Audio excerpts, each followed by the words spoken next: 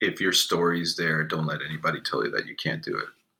Welcome to Push In, the Cinevic podcast. I'm your host, Joyce Klein, coming to you from the unceded territory of the Lekwungen-speaking peoples, otherwise known as beautiful Victoria, British Columbia, Canada.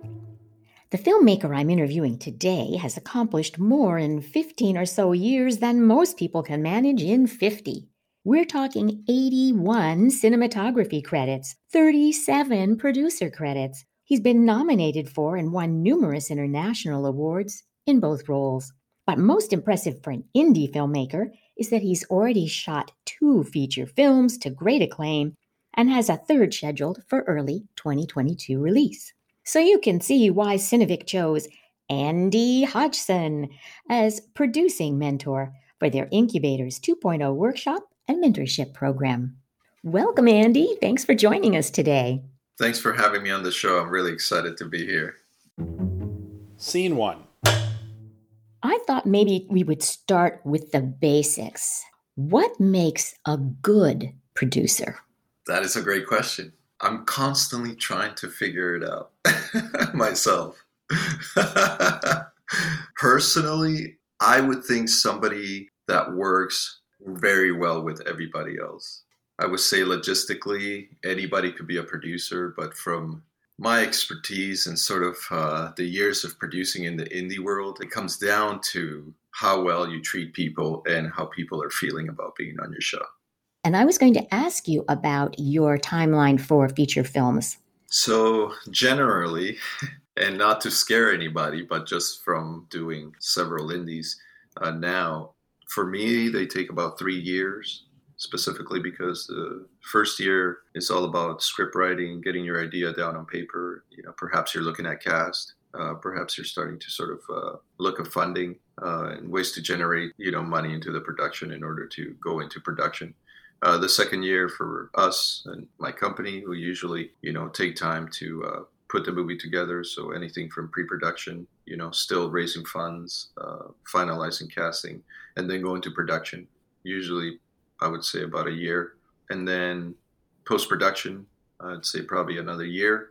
And then these are just, guessing numbers because from the last 3 that I've done so far, it seems to be about 3 years. And then going into sales and distribution, which can take up to in perpetuity. What would you most like participants in your workshop to come away with?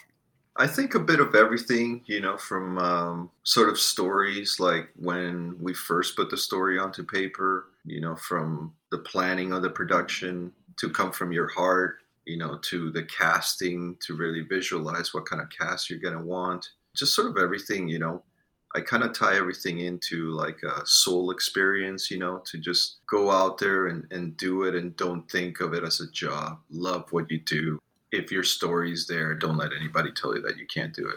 And I think, sometimes we get too technical of like, what is the producer role and how much is he going to sell that for? And what is the waterfall effect and how much are the investors, and I get that that's really important too. But, the minute you transition it from an art to the business, I personally think it kind of soul sucking, but you have to balance both. But I'd say I just want them to take away that, if you're doing it from the heart, you will learn everything you'll need to learn. What do you consider the least appreciated aspect of producing? Picking up the garbages at the end of the day when somebody else should be doing it. At least in the indie world, I mean, there's a lot of things. Only because I've been there and done that. Scene 2. In your roles as a cinematographer and as a producer, you're furthering a director's vision. When you directed your own award-winning short film, El Color Negro, how did it feel?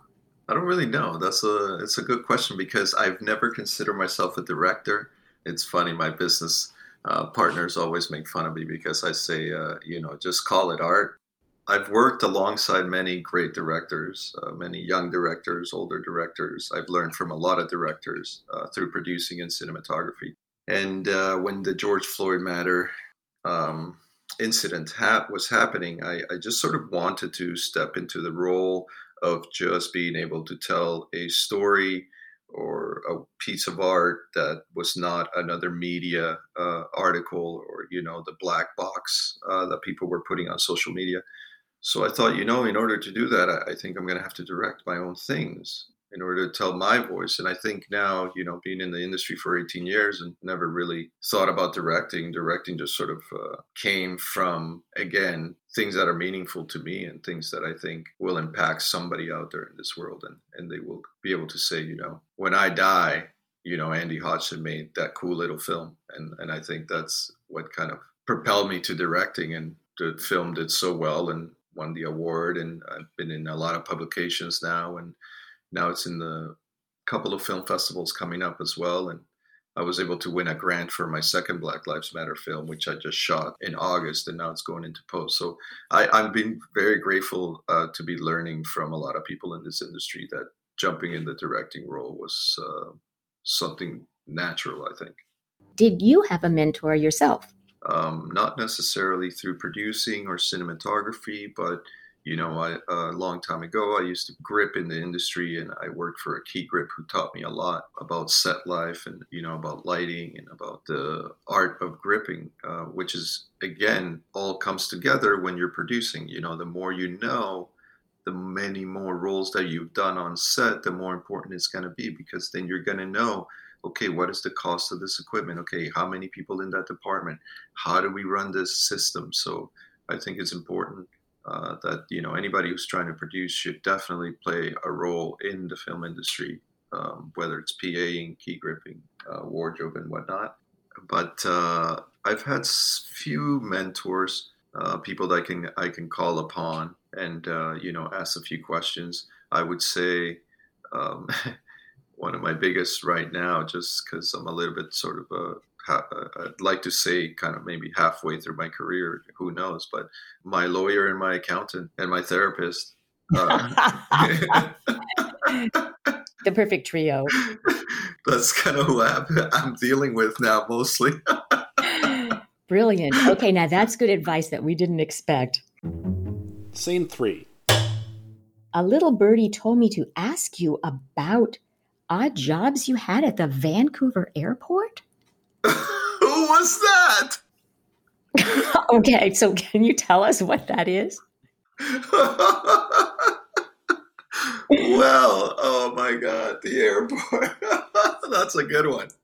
I don't know where you guys came up with that. That's We research. That's funny. Yeah, the airport got me through film school. The airport, I did 5-6 years at the airport as a screening officer. I checked your bags. I, told you to put the laptops in the bins. I x-rayed you. The airport. But, the airport was amazing. I got to say, for being in my 20s and working as a screening officer, and we were unionized, and, helped me get through film school, specifically when I started, 2005, 6, 7, 8, 9, when I was kind of shooting and things for free, music videos, shooting something for like $5,000. And I think that was like, wow, we got so much money. But yeah, the airport supported me a lot of crazy stories about the airport. But I will say, at one point, it's important to know that if you want to get involved and you want to succeed in the film industry, you have to jump. And I say this because one day I woke up and I said to myself, I'm calling in and I'm quitting the airport. And I quit the airport without knowing where my career was going to go in film. And the moment I quit, a buddy of mine was like, hey, I got some movies. Do you want to be a grip? And I was like, does it pay? Yep, I'm there. And that was the greatest thing. And ever since, I got to say, so anybody who's working a second job and being in film, when it's ready, time to jump, just jump and leap, and you will catch yourself, and just have faith. That's what I say. Thank you, Andy. That was great. And we're thrilled that you were on the show. Thank you for having me. Thank you. Tail Slate. And that's a wrap. Join me, your host, Joyce Klein, for the next episode of Push In, the Cinevic podcast.